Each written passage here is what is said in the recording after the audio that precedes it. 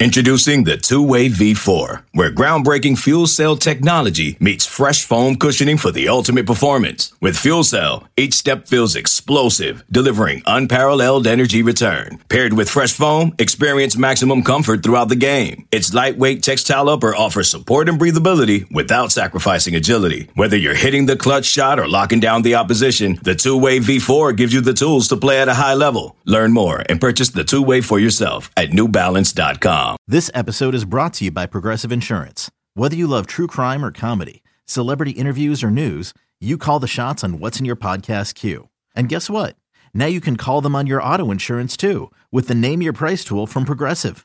It works just the way it sounds. You tell Progressive how much you want to pay for car insurance, and they'll show you coverage options that fit your budget. Get your quote today at Progressive.com to join the over 28 million drivers who trust Progressive. Progressive Casualty Insurance Company and Affiliates. Price and coverage match limited by state law. Confrontation. Man to man. Blitz is defined as a sudden, savage attack. It is indeed all this. The effect is sure. The premise is simple.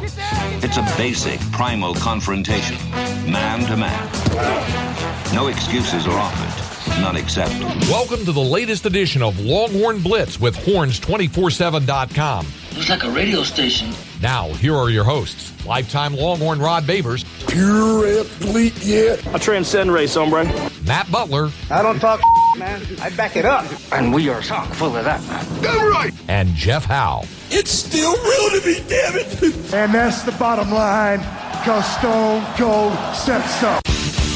If you're gonna blitz, come strong, or don't come at all. Coming strong with another edition of Longhorn Blitz. 24/7. I'm Jeff Howe. Get it back on track, though, wherever you're listening, however you're listening. Thank you so much for being along with another ride on the latest episode of the Longhorn Blitz podcast. Get this podcast anywhere you get your podcast. Search Horns 24/7. That is Horns, the number 2, the number 4, the number 7. All together, no dashes, slashes, or spaces. When you find it, click that follow button. Get every episode of the Blitz when it drops, and then if you be so kind, please leave us a 5-star review. I've seen some of you have done that, and it doesn't go unnoticed. It does go appreciated by us, so we appreciate it very much. Let me bring in the rest of the team. He is the master of the soundboard, the drop machine extraordinaire, our lead research analyst on Longhorn Blitz and a daily fantasy guru. He is Matt Butler. How are you, sir? Doing pretty well, man. How about you? I'm doing well. You're Miami Boston prep because you are the daily fantasy guru. You got your color coded charts over there. Have you done any more research to find out if, in fact, Jimmy Butler is Michael Jordan's biological son? I have not found that out yet. His number is one less, so maybe one less than him. But I did tell you the stat before the game. Since the Bulls got rid of Jimmy Butler and Fred Hoiberg and him clashed heads, it's been 5 playoff games for the Bulls as a franchise. I believe 71 now for Jimmy Butler. There you go. Playoff Jimmy. Himmy. Yeah, Jimmy. Sired by the GOAT, perhaps? That's conversation for another day. I'm fascinated by that conspiracy theory. A man who loves a good conspiracy theory. He can talk pop culture or any number of topics. He wears many hats for the Austin Radio Network, most notably co-hosting Ball Don't Lie each and every weekday from 3 to 7 with Mike Harge. But for the purposes of this podcast, he is our lockdown corner on Longhorn Blitz. Lifetime Longhorn, 2002 UT All-American, 2002 semifinalist for the Jim Thorpe Award, 4th-round draft choice of the New York Giants back in 2003, spent his NFL career with the Giants, Lions, Bears, Bucks, Broncos, and a year with the Hamilton Tiger Cats of the CFL. When he was done with football, he got himself back to Austin, Texas, in the 40 acres, where he earned his degree. Whenever that team ring comes back in, we will make sure he wears it proudly. Nevertheless, he is a card-carrying member of DBU, and when you get that All-American honor recognized by the NCAA, they make sure you get one of those black cards. Number 21 in your program, number 1 in your hearts, Mr. Rod Babers. Damn good intro, brother. Appreciate it. I do my best. Gentlemen, I want to start with this. This is really the main thing, and you can get over to Horns 24/7. We're going to have football. Actually, to a couple places you can get. You can get over to Horns 24/7. We've got daily updates there on recruiting and team, and we're getting into June, so I'm going to start writing football again. It's a lot of baseball right now, but football and basketball are always top of mind for me. So you can go over to the site and get your daily updates and any breaking news. Go to hornfm.com. Check out my Longhorn Notebook segments. Plenty of Steve Sarkisian audio from the Texas Fight Tour stops. Also, Rod, are your rants of the day on Are they pulled out separately? No, but you can go get the podcast. Yeah. Go check out the rants of the day. Go check out Ball Don't Lie. And most of the time, they're Texas football related. If I can help it. Support Rod and Hard. Support Ball Don't Lie. And check that out. So there's stuff there that you can get, but I wanted to focus on one thing today, and this really just kind of got me down a rabbit hole, a cornucopia of thoughts, if you will, when I saw this. Athlon Sports, we're at that time of year where your preseason publications are getting ready to come out. Yeah. Athlon Sports released their preseason All-America teams and the preseason All-Big 12 teams. Now, the preseason All-America teams, you've got a few Longhorns on there, and I don't think it would surprise anybody which Longhorns are on there. No Longhorns on the first team at all. But you go to the second team, Xavier Worthy, Kelvin Banks on the second team. That's it for the second team. On the third team, you've got JT Sanders at tight end.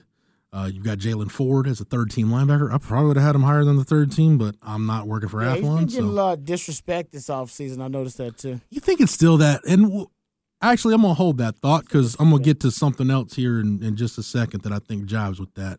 See, it's the cornucopia. You're adding to the cornucopia, Rod. I appreciate it.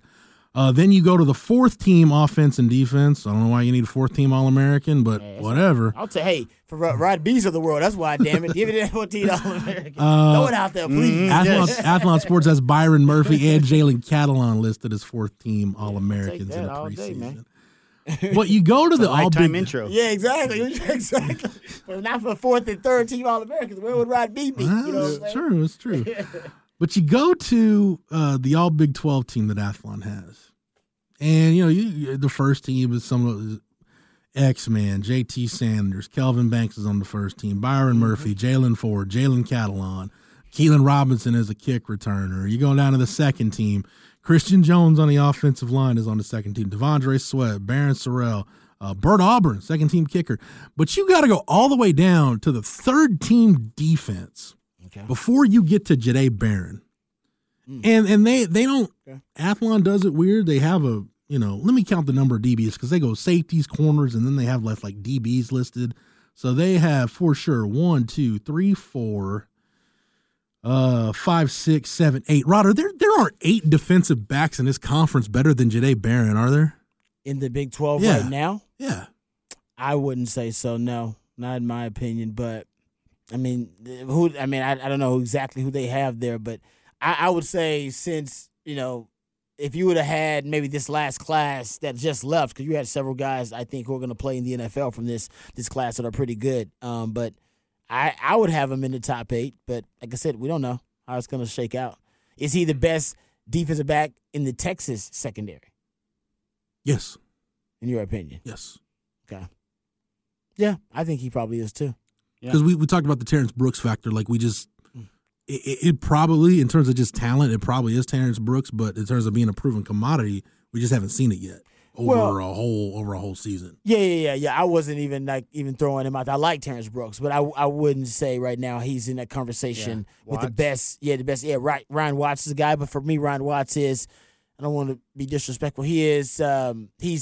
He's really good, great even, with a specific task, which you're asking him to do on that boundary side, which is disrupt and throw off the timing of the route and make sure you get your hands on receivers and reroute them. Yeah. But like I said, I worry about him sometimes once the wide receiver is into the route downfield, once they get vertical, about him being able to sink his hips and get in and out of breaks. I'm not the only one who's had that concern. I heard Michael Griffin talk about it too. He thinks he's a safety actually at the next level. But I digress. I think he's really good at that in terms of all around 5'2" DB, that all around skill set. I wouldn't put him there. I just think he's your best bump and run corner. That's for damn sure. Yeah. And Jaron Thompson is, he's the vet there. He's the older guy. He's the guy that should be the air traffic controller in that secondary because he's been there longer than anybody else. But I wouldn't say he's more versatile of a DB than Jadae Barron. I put Jadae Barron at the outside corner. Obviously, we know he can play the nickel. And hell, like I said, even this year, they should play more 3 high safety. I saw them sprinkle it in like during that Tech game, a few times. Yeah. But hell, now you're deep at the safety position with Jalen Catalon and Keaton Crawford and Jaron Thompson, and hell, they used Jahdae Barron in that role last year. He could do that too. So he's probably the most versatile and the most effective at all those different spots. I think if there's anybody that you'd say would be better than Jahdae Barron in that secondary, it would be Catalon. But the caveat with Catalon obviously is I wouldn't even count him because he hadn't played with Texas yet. But I wouldn't count him. Yeah, if you want to count him, then I'd say yes, he's better than Jahdae Barron. It's kind of like I was talking about this on Light the Tower today. I was just doing some random Cowboys thinking, and I was thinking about Tyron Smith. And, there was a lot of buzz going into the offseason with the Cowboys going to say goodbye to Tyron Smith. Yeah. And it's not that Tyron Smith isn't a productive player. When he's on the field, he's still really good. Oh, of course. It's just when he's on the field part of that is becoming a bigger issue as he gets older. And with Jalen Catalon, it's not a matter of talent. It's not a matter of scheme fit because, hell, Rod, he can fit into any scheme you want him to, whether he's a nickel or a middle field safety, boundary safety, whatever, however you want to use him. He could even play some corner. Doesn't matter how you use him. He can play and play at a really high level. It's just, can he stay healthy?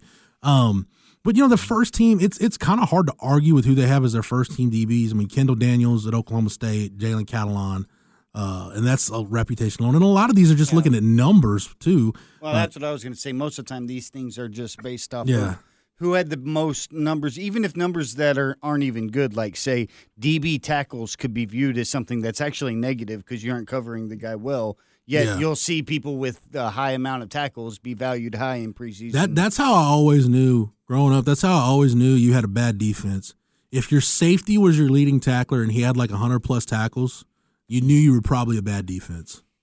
Yeah, well, most of the time. Depends on how they use their safeties. Like the Cowboys use they use three safeties, so they move their safeties around a ton. This was back in the day when I was covering Baylor. But no, you're right about that. Maurice Lane had 135 tackles. Well, and you were dog ass on defense all year. And I love Maurice Lane. Yeah. Yeah, a lot of times like corner tackles doesn't really matter if you're looking at what corners do, but then I guarantee if you look in preseason polls, guys that have higher numbers get the benefit of the doubt ahead of guys that don't have the higher numbers. But the two corners they got here, Josh Newton at TCU was a really good player last year. Kobe Bryant at Kansas was a really good player. On the second team, TJ Tampa at Iowa State, Malik Dunlap at Tech, Kobe Savage at K-State, Aubrey Burks at West Virginia. You can't tell me any of those guys for sure are better than Jahdae Barron. Yeah. I think it's just kind of going off kind of some of the factors Matt brought up. But like I said, it's good for Jahdae Barron. He doesn't – I don't want to see him, satisfied or complacent. He should be hungry. Light another fire. Yeah, because he's a guy that's got first team all Big 12 potential. He had 11.5 tackles for loss last year. His instincts are they really are unbelievable. Like you can tell that he watches a ton of film and that he believes all of his keys and his cues, which can be dangerous. I will warn you, if I am scouting Jahdae Barron, man, I'm double moving Jahdae Barron all day, every day. Mm-hmm. Yeah, or I'm doing against him. The wide receiver screen and go, which UTSA actually got Texas on early on. Yeah. I'd see a ton of that. The screen and go, hitch and go, double moves, out and ups. He's just so aggressive, and he's great at it. But I think that's just kind of the natural progression of trying to exploit really aggressive players. I mean, Trayvon Diggs, look at him in the NFL 2 years ago when he was jumping all those routes. Yeah, he was getting a lot of picks, but he was also getting beat deep a ton. Yeah. Because teams were like, all right, well, if you're going to jump the route, he'll win his, but we're going to win one or two. And they kept taking their chances, and you'll win one or two with aggressive players. And what they plan on is that, being able to exploit your aggressiveness will make you less aggressive, and you'll back off of it.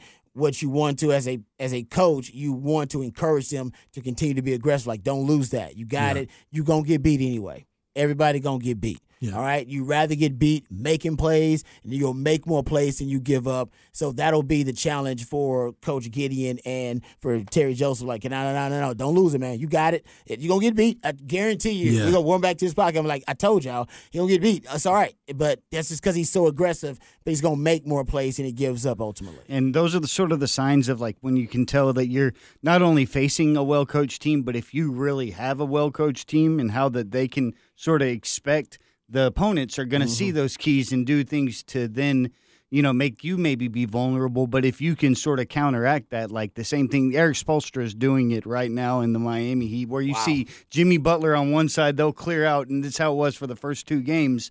And then you would see Boston adjust and really spread out, try to cover the other side. So what they do last game, they started making Bam Adebayo crash the lane. He'd be pulling in multiple defenders and get in the backside of the play multiple threes because he knew how they were going to counteract what he was doing. So then they come and counteract what they're doing, and that's sort of the battle that you can get at, especially when you have a player like Barron that, you're reading those keys and know teams are going to try to make you vulnerable. But then if you have your safeties in connection with that player and try to make it to where the team defense can be aware of those scenarios or your player's strength that they may be viewed as vulnerable and still be able to capitalize upon it. Yeah.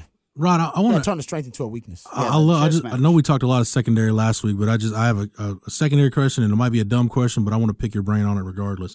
Because I remember when we first started this show, we were coming off of Shockey Brown's time at Texas, and you admitted you were not a big Shockey Brown fan. I like Shockey Brown. He just had really bad eyes. Yeah. And Mykel Thompson was another that we said, you said had really bad eyes. Yeah, it turns out Mykel's was a different. He legitimately had bad eyes. Yeah, his was vision, though. Yeah, he did. Yeah. I remember that. When you're breaking down tape, can you tell the difference? Can you spot the difference between a guy that has bad eyes and bad instincts versus a guy that just is over aggressive? Yeah, I think so. Does that line get blurred maybe sometimes? Or is it thin? It can be, but I think for guys who are just really aggressive, like I said, they end up making more plays or as many plays as they give up.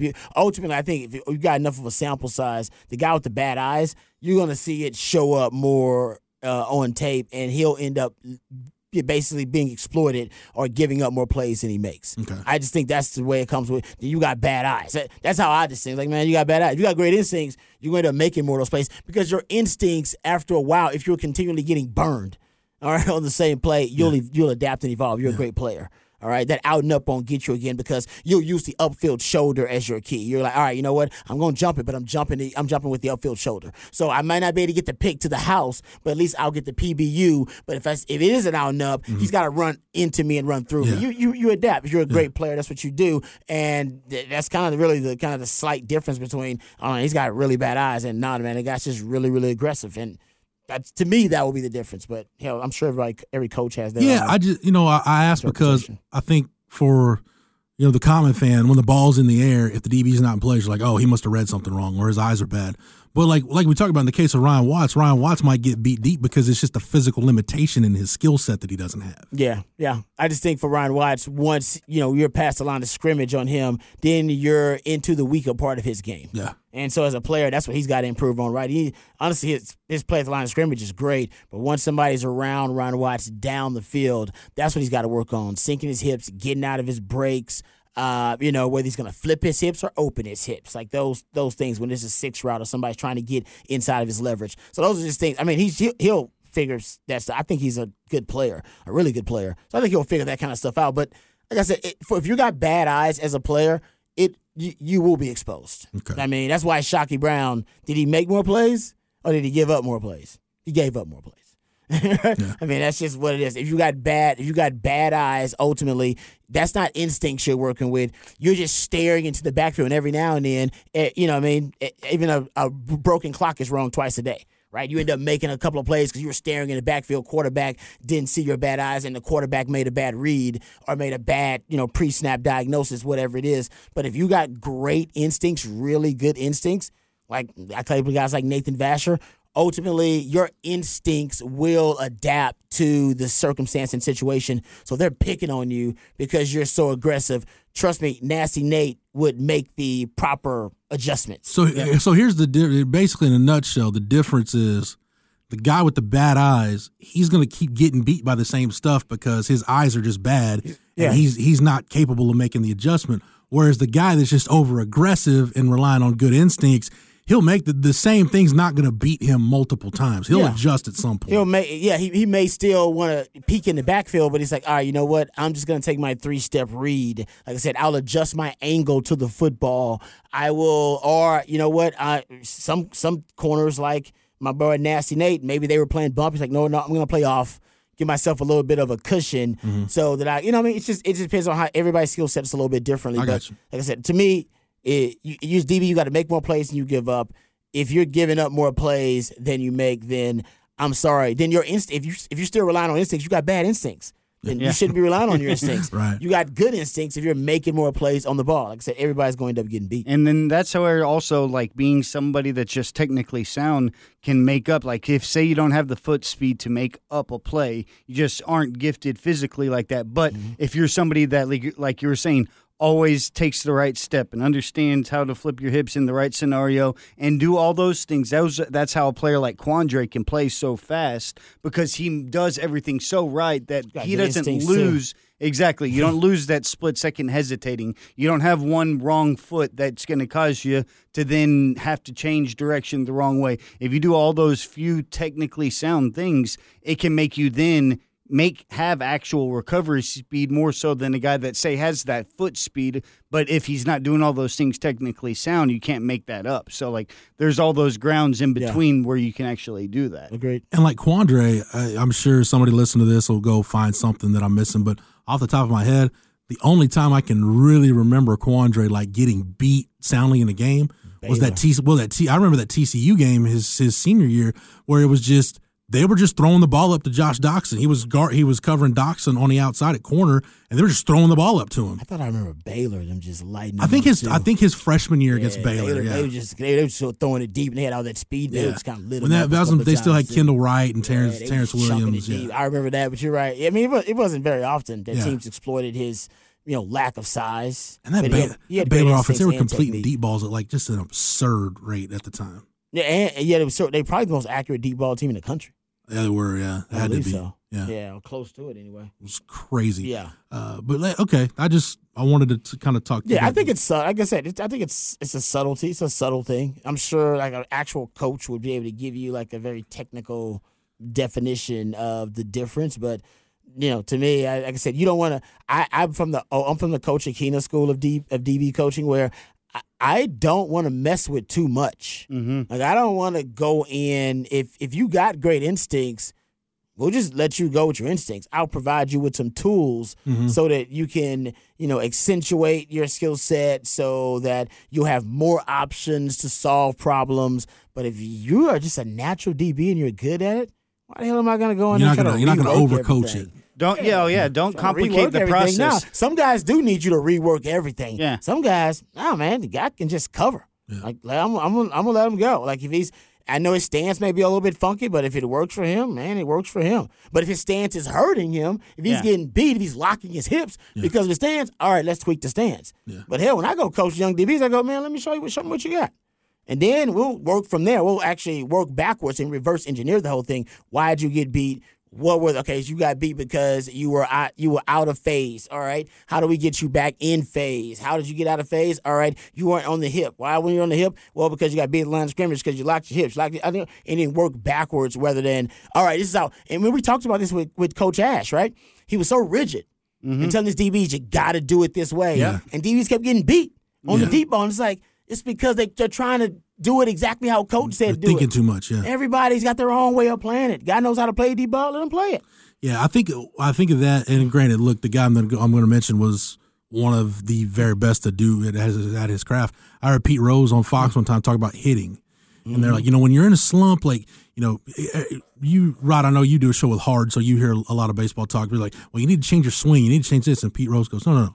When you're in a funk, it's like there's 6 things you can change. You can step up to the plate, step back from the plate, step up in the box, step back in the box, choke up on the bat, choke down on the bat. He's like, your swing is your swing. Your swing got you to the big leagues. Exactly. Your swing is not the problem. Yeah, that's a great point. Your swing is not the problem. Yeah. Yeah, it was like you're a good. And again, it's one thing for Pete Rose to say that, but I totally agree. Yeah, it's about don't overthink it. It's like it goes back to be coachable, don't be a robot. It's like nah, man, no, you're still an athlete. You're still an athlete out there. You still got to go be an athlete and let your instincts ultimately take over. You're not thinking when you're making your best plays in football. Everybody knows that, and you don't want to be thinking. That's hesitating whenever you do that. So you don't want to blur those things and cloud the mind of a player so he can't play as free. Yeah, it's muscle memory. It's reaction. Yes, you're thinking your pre-snap diagnosis and everything, but man, your best plays, every player will tell you, nah, man, I really kind of just saw it. I knew the opportunity to be there, but me actually making the accurate throw or me, cutting and deciding to flip my hips, that was all muscle memory and just natural reaction. I want to go to offense, Rod, and again, I don't know if you've thought this far ahead. Is there a way you'd like to see the targets distributed? Because I don't think, because now that Jatavian Sanders has a full year where he's been a proven commodity and he's going to enter the year as one of the best tight ends in the country, he'd be probably on a lot of first-team All-American lists if Brock Bowers wasn't returning to Georgia, but such is life. Yeah. But, we've seen Sark go real heavy on 3-4 guys. He did that at Alabama. He's done that his first few years at Texas. Would you like to see that distributed more, or do you just want it to, just have a competition in camp, and whoever the top 4 or 5 guys are, those going to be your guys that gobble up the bulk of the targets? Yeah, he's not going to change. I don't think. I don't think so either. And I don't want him to change. I mean, he's got his 4 or 5 top guys, and that's who he's going to funnel all the targets to. I do think that instead of kind of starting and really the genesis of your passing game this year, instead of it being Xavier Worthy and kind of working backwards, which I think he did most of the time last year, I do think, and X-Man can get the same amount of targets, I do think you should go through JT Sanders. Yes, we talked about that, yeah. I do think he should be your first feature in the passing game. Trust me, Xavier Worthy is going to get a ton of targets, and he should get fewer targets. Honestly, a little, probably, I don't know, maybe 8 to 10 less targets or fewer targets, and he should be more productive with those fewer targets. Yeah. Looking at X-Man now into his junior year. Last year, he had more targets and was less productive. Yeah. That is not what you want at all. I do think JT Sanders is easier to find mismatches and matchup advantages across the board. Whoever is matched up on JT Sanders, it's 90% likely that it's a matchup advantage in your favor. His catch percentage year over year, Worthy's, dropped by 8%. Oh, yeah. It was 60.2 in 2021. He was 52.2 last year. Exactly. And to your point, Rod, 62 catches on 103 targets. Last year was 59 on 113. Exactly. And listen, X-Man is great. I mean, I love me some Xavier Worthy. He'll be drafted potentially in the first round. He's got that kind of potential. But I do think last year there were too many predetermined force-fed throws to Xavier Worthy, and we know that's just Sark. Once he gets obsessed with a receiver, like I said, but we talked about the role for Xavier Worthy changed when Isaiah Nayer went down, and he was typecast into being the deep threat, which made him a lot less efficient overall as a receiver, and he couldn't be the deep threat and the featured wide receiver. And it's just, like I said, it's easier to just take away a wide receiver. You can put a safety over the top. You can put your best cover man on him unless you move him around. It's easier to take him away, and there's a better chance that your best wide receiver will be matched up on their best cover guy or one of their best cover guys. JT Sanders will be matched up on most of the time a linebacker or a safety, and those guys don't cover as well as corners and nickelbacks and slot corners. So to me, I would start the passing game with that guy. That also kind of helps you with the intermediate. It will keep Sark from being obsessed and fixated with the deep ball. Yeah. And I'm not saying JT Sanders can't go deep, but I think it'll help the quarterback get in a rhythm early on. I agree. I went and did some research on Xavier Worthy because I was thinking about, because he has been he was really inefficient.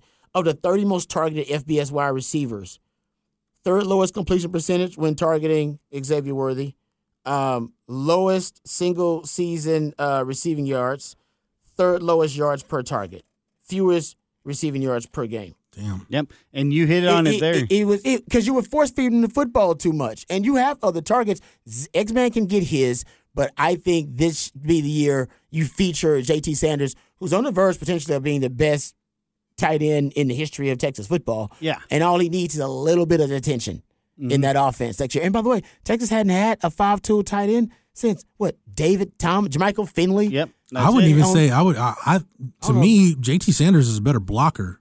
He might be than J. Mike was. And I don't disagree with that. I don't know if Jermichael Finley listens to the show. I know he follows us on the socials and I love stays dialed in. Yeah. So I love Jermichael Finley, but yeah, I think probably you'd have to go back to David Thomas. David Thomas would be the last time Texas had a legit 5-tool tight end. And honestly, in terms of being a vertical threat, Rod, it might be a healthy Bo Scaife. That was really the last true legit 5-tool tight end that could do everything. Yeah, you had two of them there with him and David Thomas, and I mean that offense was built around them. They ran a lot of 12 personnel, a ton of it. I mean that shows just the talent that we saw from Sanders, being a guy that at first it was like offense or defense, and then it ends up being his first year of productivity at the D1 level, and he's able to do that and put up those type of numbers. But you hit on it, Rod. Like the inefficiency that we saw from Worthy, I would say is a product of the offense more so than it is of the player, because we always individualize player statistics, but a lot of the time player statistics are products of the offense. Sometimes the player can make the offense appear to be better than the offense actually is, and there can go the other way, that you can have products of the offense and you can have a guy be inefficient, but it's because the offense had certain deficiencies and things that they need to improve on. So I think this one errs more on the side of Xavier Worthy was sort of the victim of the inefficient offense. I agree with that. Yeah. I hope that the targets. I agree with that. I hope that the targets do get spread out a little bit, because, and we saw where Sark had to funnel usage when you look at the target distribution last year. Worthy led you with 113. Then you've got JT Sanders at 72, Jordan Whittington at 72, and then fourth was Bijan at 29. Yeah. So it's really one, and then there's a pretty sizable gap between kind of one and then the guys tied for second, and then there's a sizable gap between those guys tied for second and number 4. I do think because you have to Isaiah Neyor injury, that was big, and then Bijan's presence alone, just being the multi-faceted player that he is. Sark should have used him more in the passing game. 0 targets versus TCU for Bijan, so he should have been used more in the passing game.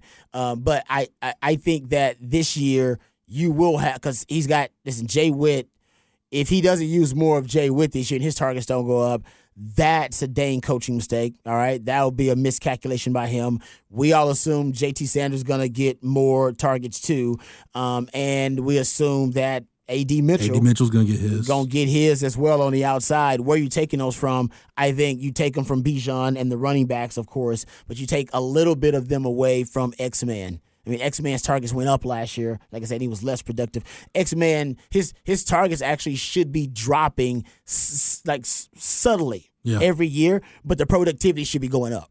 Yeah, more yards, more touchdowns, but fewer targets. You know what I mean? Like, because he should be weaponized in that fashion, should be featured. But last year, he was typecast as the deep guy / feature. Too much of a burden on him. Let him be the guy's featured. Now you got a deep threat in A.D. Mitchell or Isaiah Neyor, which one ever's back, and then you got 2 guys you can feature in the passing game. Now you got J.T. Sanders and X-Man. I'll give you the Alabama numbers in 2019 when Sark had those 4 first-round wide receivers. And not to say that this group is going to be that group, but so got to make that caveat, because some people will take what I'm saying, Rod, and be like, oh, Jeff said that. You're going to have 4 first-round wide receivers. No, it's not what I said. If you look at the target distribution that year, Jerry Jeudy at 108. So if what you're talking about with X-Men, he's in that 100 to 110, not going above that. Yeah. Devontae Smith at 88. Henry Ruggs at 55. And then Jalen Waddle at 40. Those were your top 4. Yeah. Your next wide receiver was, that's just how stupid loaded that offense was.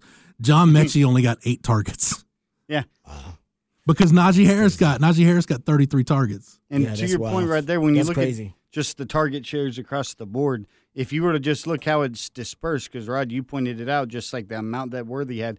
Now the team had 381 total, But Worthy had 113. Then JT exactly 72. Jordan Whittington exactly 72. Then when you add up Bijan Keelan. That's more than I thought for Jay Wood. And then when you add up Bijan Keelan and Roshan, exactly 72. So we're talking 72 to those three running backs, 72 to Witt, 72 to JT, and then 113 to Worthy. And that sort of just shows like Worthy almost playing the two roles that he was, because normally your deep threat guy is a guy that's less amount of time. Normally it's like he gets like 50% of the targets of the other receivers. So if you give Worthy had his 72, but then that you was also Waddle and Ruggs in that offense for Bama, and they were at 40 if and you 50 have 40 targets. that go 39 that go over that were the deep threat. So it was just like he had the load of two receivers once Nayor went out. Yeah.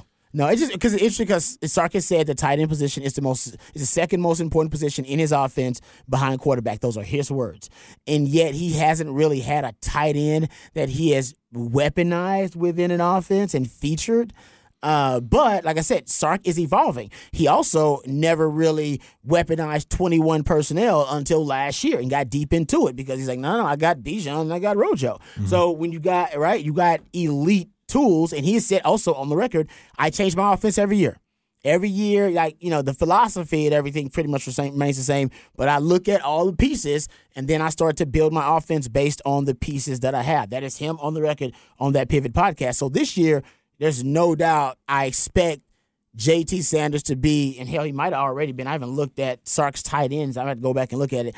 He should be the most prolific tight end ever in the Sark offense. Austin Safarian Jenkins at Washington would probably be it. Okay, yeah. He should, honestly, JT Sanders should just throwing it out there, just based on the weapons that Texas has and the lack of a running game, where he is now in kind of the hierarchy of the passing game. And like I said, man, Texas, the tight end position has been an endangered species on the 40 acres for, like I said, going back to Jermichael Finley and David Thomas and Bo Skate. Man, that was a long, long time ago.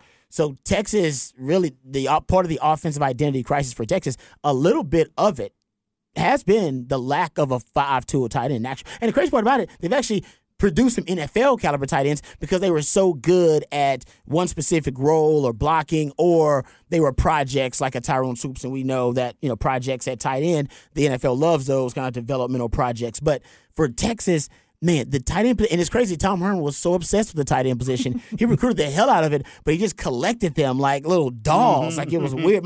My dog doesn't tear up any of the toys that we give her. She just kind of daintily carries them around and just places them everywhere. And she just collects them, and she never destroys them. So they just continue to accumulate. Hoarder. Yes, and that was that was pretty much Tom Herman. He would hoard tight ends for some reason, but he never used them. And the truth is, the tight end position can fuse your philosophies. It can fuse and this is why that's why I know Sark likes it. I've done my research. It fuses the power ideology with your spread philosophy. Yes. It is the way it's probably one of the only fuse it. If you got a freakish back like a Bijan Robinson, you can do it too. But you really can't do it with a lot of other positions. The tight end position naturally fuses it for you if you got a real 5-tool tight end. And Sark has it now. And I was reading this article about this strange about endangered species, about the gray wolf in Yellowstone, because I become obsessed with national parks. I'm kind of a nerd. But they basically reintroduced it. Oh, it's crazy. Yes, they changed the whole ecosystem. They reintroduced the gray wolf into the Yellowstone 25 years ago, and they found that it basically had this domino effect. So without the wolves, the coyotes kind of ran everything, but the elk population doubled and tripled. It exploded. And they were grazing on all the willows and the aspens, all right, that they usually would graze on. They went crazy, and they were grazing on those. And without the trees and the songbirds, because they were overgrazing on all the willows, all right, they declined as well. And the beavers didn't have the willows and the aspens to help build their dams. And the dams, turns out the shade from the dams would cool off the water. So the water temperatures in Yellowstone were rising as well. All of this because they were eradicated the gray wolf, and it was damn near endangered, damn near extinct species in Yellowstone. They found out just reintroducing the gray wolf, it had that type of effect where it moved the earth. It changed literally everything. Moved the earth there. It's unbelievable. The streams, I've seen the exact same report on it. My mom had me send it out to my whole family like before last Mother's Day. It changed the whole ecosystem and caused the streams to move the earth that ended up growing things to where it wouldn't look the same. Then it only because of the reintroduction of the wolves. Yeah, no, it's crazy. Like, I would encourage anybody to Google it. We didn't do it justice. But my point is, that's the tight end. Reintroducing the tight end position is like reintroducing the Grey Wolf into Yellowstone, reintroducing into the Texas football, into the Texas offense. It can have that type of effect if you utilize it and weaponize it the correct way. And I think Sark is the mind to do it. And I hope, because he's on the verge of breaking all the damn, all the records anyway. I mean, he's got last year, J.T. Sanders, 54 receptions, most by a tight end in single season in program history, 613 yards, second all time in single season. I mean, he can break all of these records. Most receiving yards in a single season, 637. He can easily break that. Most receiving yards in a game is 149. I can see him breaking that. Most receiving yards in a career, 1367. Hell, man, one more good season, he breaks that. Most receiving touchdowns in a career, 15. Hell, last year he had 5. I don't know if he can get 10 this year, but my point is, he's already close to being an all-time great tight end in Texas. Push him over the top. This year, if he doesn't finish this year as the greatest tight end in Texas football history statistically, I will be disappointed in Sark. So I just went and looked at Sark's most productive tight ends. I went and looked at 2016 Alabama because Sark was the analyst that year with Lane Kiffin as the OC, and Sark did call plays for that national championship game before he went to the NFL. O.J. Howard only had like 40-something targets that year. It was like around 68 targets that year because he had 45 catches.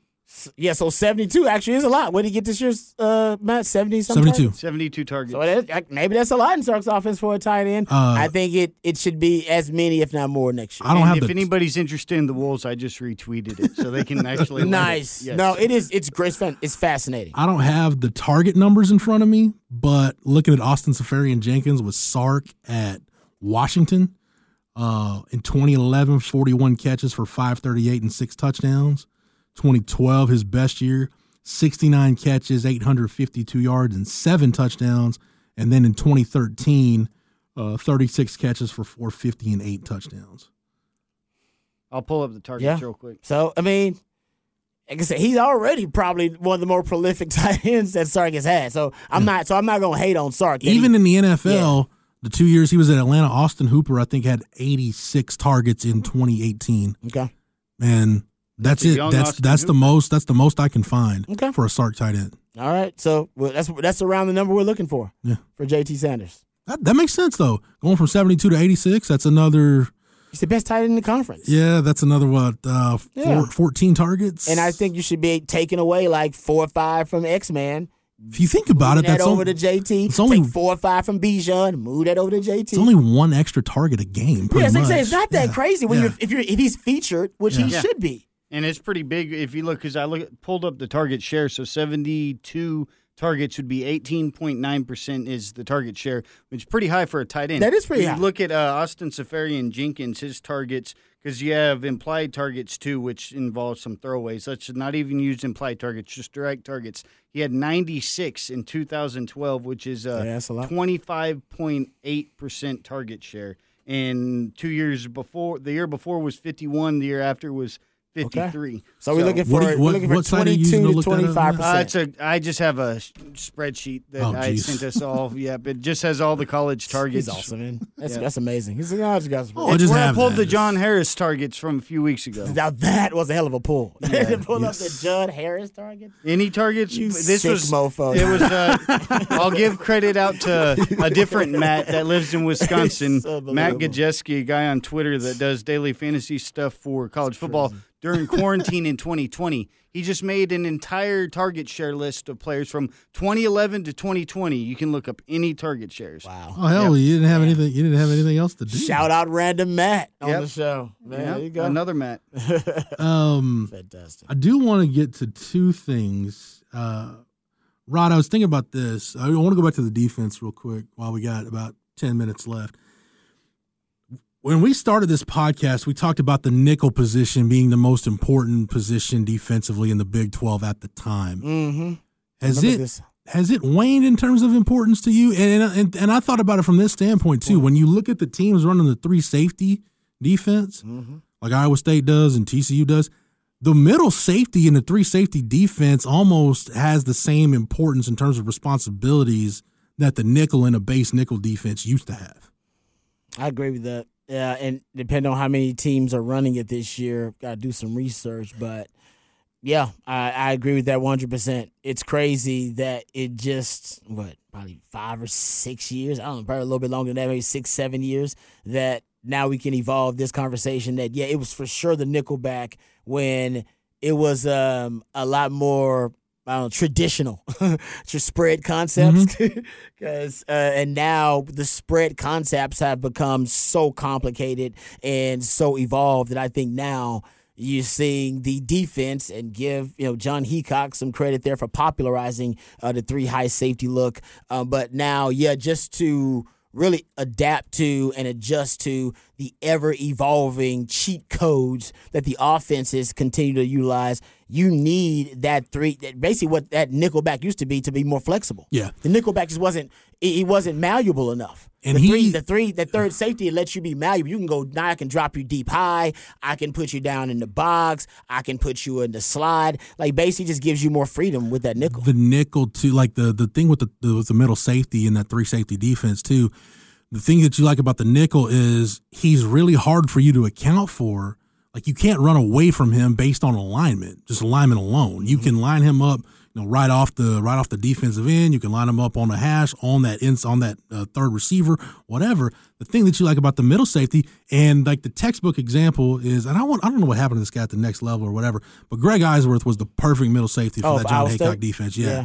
You can hide him very well. Yep. You can't run away from him. You can't scheme plays away from him because based on the way that defense works, he's going to find the football wherever it goes. Yeah, that three high to me is kind of the defensive equivalent to the RPO. And I always say the RPO is a truth that tells a lie, right? It's you think it's a run, and it's actually a pass. You think it's a pass, actually a run. Depending on how you want to play it, you pick your poison.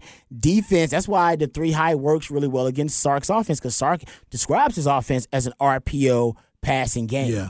And what's the whole purpose of the RPO? Well, I count the defenders in the box. I make the right count. That determines whether I hand the ball off or whether I pull it, and I make the quick game pass. Yep. And it's hard to make that definitive count when that dude's moving around, and it's like, well, Coach said he'd be here. Blurring the numbers. 6? I think we got 6. But he's 8 yards off the ball, and you can't tell. Yeah. So it is the defense way of it is a defense truth that tells a lie. It's like, no, you thought you had the advantage of numbers in the box, but you don't, and that's why. And Sark's offense is getting better versus it, but still, overall, his offense is probably average like 9 points less per game when they face a 3 high safety look as opposed to more of a traditional 2 high or a single. The other thing to that too, it's really hard to get a zone running game going against that 3 safety defense. Oh, I can see that. Because it's a slower developing play. That middle safety can read it for a little bit longer, and he can get there. And he's got better sight to it. Yeah, that's why. He's coming down usually from we know Tom Herman loved zone runs, inside zone, outside zone, whatever.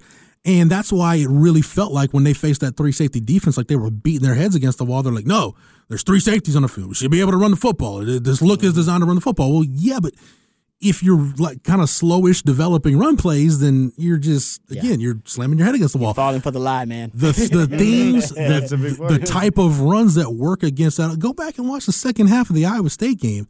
The runs that were working, it's got to be quick hitters. It really, like you said, Rod, it really eliminates the RPO. It eliminates manipulated action at the mesh point. Yeah. It's got to be decisive. It's got to be fast. You want to go back to old school power football. It's got to be downhill. Yeah, like if you're going to beat us, you're going to beat us running the football downhill, trying to smash us in the mouth. Totally agree. That's exactly kind of reverts back to, which a lot of teams aren't. We talked about it, right? With the new evolution of the game, a lot of teams are uncomfortable with smash mouth football. You see in the NFL, we talked about this. Teams are now going back. That's the counter to go back to, no pun intended, a counter, and go back to power football, because teams are now built and constructed their defenses to defend the outside zone, to defend the zone running game. They can run sideline to sideline. You got DeMarvion Overshones all over the damn place. What can DeMarvion Overshone? What does he actually struggle against? It's the power running game, running right at him, big man right in his damn face. Defenses aren't built for that anymore, so make the defenses have to defend that. And that's basically, if you're an offense that can go back and forth, that's what you want to be able to do. Yeah. And most offenses, you just don't really have the personnel to go back and forth those types of styles. Your runs at work are like they're gap schemes, but it's almost like, Rod, you remember like growing up playing Pee Wee and maybe even high school football, like just the old school wedge play. It's like, hey, you're going to get a tackle guard double team. Boom, boom. You hit it up in there and you get what you can. Get what you can. You bury your face in there and you try to get you 4 or 5 yards. And every night you pop it. That's what that defense. Yeah, that's what that. And if you got a guy like Bijan who's a rare breed that can see it and can jump cut accordingly, yeah, he might turn that wedge play. That's why Rojo also becomes a better option against those teams. He might turn that wedge play into 18, but Rojo, to your point, Rod, that wedge play might be designed to get you 4. Hell, he might get you 7 or 8. Mm-hmm. Yeah. No, it's about being adaptable. Something it just I'm glad triggered we were in my able to talk mind. about power football in this podcast. It makes the football soul feel. Well, and that sort of triggered this. It was something I was thinking about a lot during, like around Super Bowl time, because you had 2 weeks to break down one game and all the focus on the Kelsey brothers. But we always talk about defensively changing the picture, and so what the idea that the 3 safety look does, and it blurs those lines and changes the picture for the offense. And those are the type of things that when you watch, say the NBA and the Heat tonight, they're totally possession by possession, might be zone, then they might they'll go man to man and just try to change up the looks to keep you off balance. And we always talked about the thing that made say Tom Herman's offense so predictable was he never changed the picture, and it simplified the process for the offense. But the thing around the Super Bowl that fascinated me in watching the way that the Eagles play, they would do, because it would be a lot of stuff that you normally see, you're pulling guards or whatever, and you could see Shano doing stuff that's amazing. But Philly's the only team that has a center that's their pulling center. And he has Jason Kelsey is so athletic that instead of doing it with the guards, they did it with their center, and it changed the way that the linebackers and the safeties and all their alleys and everything they do, because it's just one tiny adjustment, and you don't have that many amazing, centers that are athletic enough to do it. But just that one difference makes that offense so much more optimal. Makes it so unique. Yeah, exactly. And you don't know what you're seeing. And that tiny, when we were talking about hesitation earlier, those are the little type of things that if you can get a transcendent talent, it's why Kelsey's the highest paid center in all of football. But those little things that can change the picture for your opponent, that then make them not only maybe be confused and disguise what you're doing, but make them hesitate. That's all you really need in football, because you lose that split second and you hit a hole and they're gone. Totally agree. Okay, the last thing that I want to cover,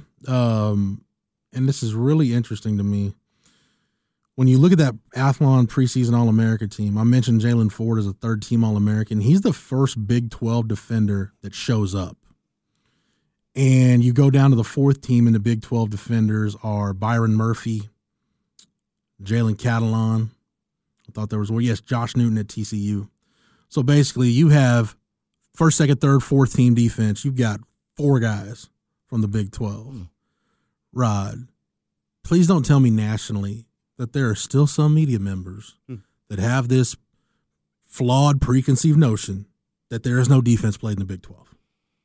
There shouldn't be anymore, right? Yeah, I mean, it could just be a down. It could just be a down year for defense. Like I said, I haven't done the deep dive. I'm trying to think. The national championship game didn't help that image. It did not. But who are the best defensive players returning in the Big 12?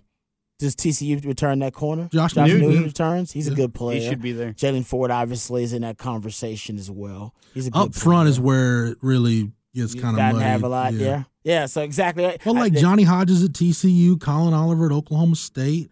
Colin Oliver's a good player. If Catalon's healthy, Kendall Daniels, I like what he does at Oklahoma State. Oh, maybe one of those 2 Oklahoma guys, Downs or Stutzman. That Oklahoma defense, I don't think it can be worse than it was last year. Maybe it can be. There's always a K-State DB that's in that conference. K-State's defensive backfield has been really. By the way, lifetime Longhorn Van Malone coaching that secondary. Yeah, they've been doing a really good job. Jake Julius Brents was the latest. But yeah, I guess maybe it's just a down year. I'm with you. I think if they're basing that off a reputation, then that's a severe miscalculation. But honestly, and I love PK. I think PK's 2021 strategy about defense was also kind of based on a stereotype of miscalculation of what he thought the Big 12 was. And I've always said Big 12 is a running league right now. It's disguised and cross-dressing as a passing league. I think he thought it was a passing league, and I think it took him by surprise. They bring in GP. GP breaks down the ecosystem of the Big 12 for him, and I think now he has a lot more informed game plans and game plans that are more effective. So it maybe that is, it still could be some of that. Maybe it's a little bit of both. Okay, I just didn't know. Just wanted to get that out there. Give food for thought for the listeners as they check out this podcast. But it'll be listeners talking amongst themselves and thinking amongst themselves because we are out of time. Matt, thanks for everything, man. You're more than welcome. Rod B, appreciate the time and the knowledge. Anytime, brother, anytime. Okay, picture this. It's Friday afternoon when a thought hits you. I can spend another weekend doing the same old whatever, or I can hop into my all-new Hyundai Santa Fe and hit the road. With available H-Track all-wheel drive and 3-row seating, my whole family can head deep into the wild. Conquer the weekend in the all-new Hyundai Santa Fe. Visit HyundaiUSA.com or call 562-314-4603 for more details. Hyundai, there's joy in every journey. For Matt, for Rod, for everybody at the Austin Radio Network and the Horn, 1049, 1019 AM 1260, streaming on the Horn app and at hornfm.com, where you get Rod B each and every weekday on Ball Don't Lie from 3 to 7. Shameless plug. You can also get myself and Craig Way on Light the Tower from 10 to noon. And thanks to Matt, get our archives, our classic interviews and shows are on the Longhorn Blitz SoundCloud page. Yep, just type in Longhorn Blitz. Hey, it's Kaylee Cuoco for Priceline. Ready to go to your happy place for a happy price? Well, why didn't you say so? Just download the Priceline app right now and save up to 60% on hotels. So whether it's Cousin Kevin's Kazoo Concert in Kansas City, go Kevin, or Becky's Bachelorette Bash in Bermuda, you never have to miss a trip ever again. So download the Priceline app today. Your savings are waiting. Go to your happy place for a happy price. Go to your happy price, Priceline. Search Horns 24/7 anywhere you get your podcast. That's Horns, the number 2, the number 4, the number 7. No dashes, no slashes, no spaces. Click that follow button when you find it to get every episode of The Blitz when it drops. And don't forget to leave us a 5-star review. For the Horn family, for the Horns 24/7 family, I'm Jeff Howe. Thank you so much for downloading and listening, and we will catch you again on the next episode. You've been listening to Longhorn Blitz with horns247.com. Remember, for the latest Longhorn news 24/7, visit horns247.com.